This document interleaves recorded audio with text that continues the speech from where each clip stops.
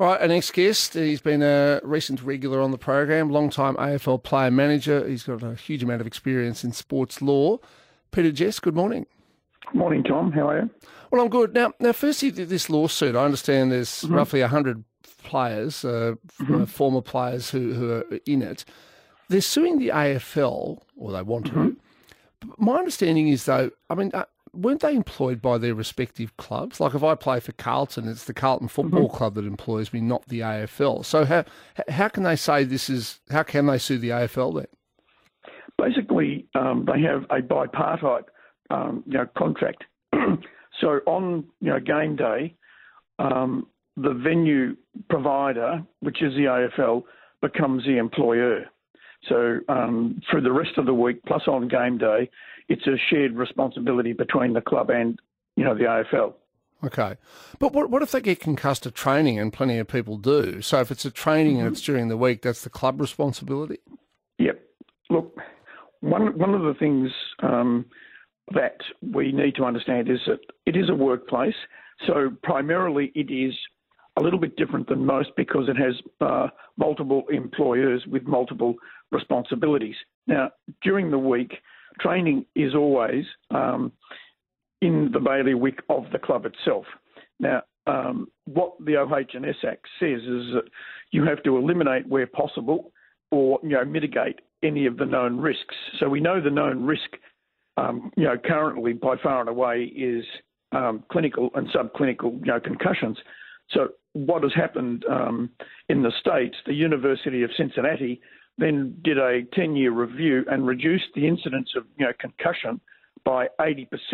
And largely that was from stopping, collision-based training with a specified regime, to increase the neck strength to stop the impact of whiplash, and then brought in proprioception training, changed all of the, the character of dealing with other players, that it was, instead of being bravery, it was focused on safety. So there's a whole range of ways that we can actually make it safer. Right. Well, what are some of those? We had a debate last week about helmets. I spoke to a neuropsychologist. She said she didn't think helmets were a good idea. They didn't really do much for concussion.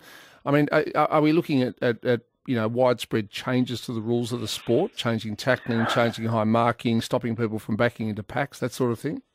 Well, no, look, really it starts with trying to understand the biomechanics of our game.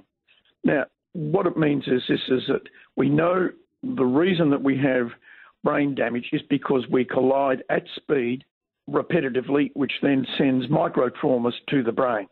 So what it means is that we have to then manage the training regimes to say, right, what we'll do now, instead of having, the crash and bash and the sim each week, what we'll do is focus on skills. Then the only time that you have a collision really will be when you play. So that means is that you've reduced the amount of time that you are colliding by somewhere like, 4 to 5 hours a week. But isn't there a risk there that if you don't, something like Ron Barassi used to say, if you don't train the way you want to play, then you'll struggle on game day? One of the things I used to find was with training, it was never quite the same as playing at a game because your own teammates really want to sort of bury you, but your opponents do. Yeah. Look, statistically, what we've found is that if you have a look at the winningest teams throughout the US that use this system, they actually are the ones that have brought in the collision-based training.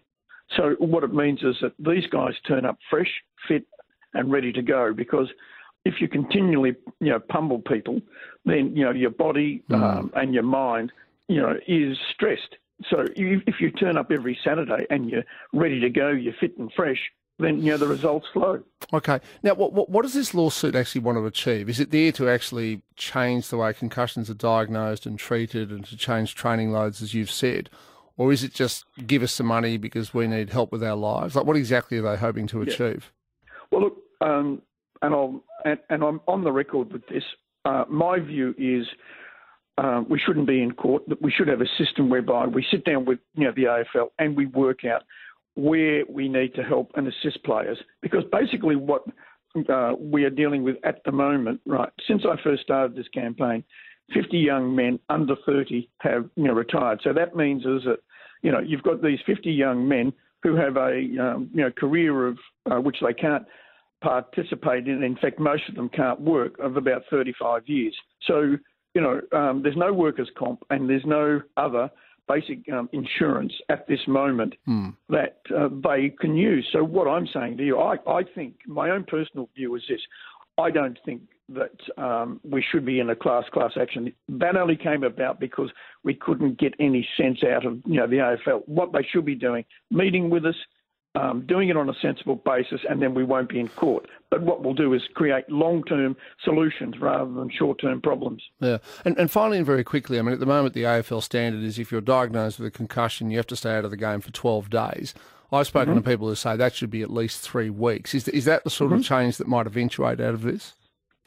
Look, the science of medicine that we've seen has said that. And, what we have to do is this, stop the AFL from trying to have a plausible deniability, paradigm. But look, what we really need to focus on is prevention, and that is what we need to do.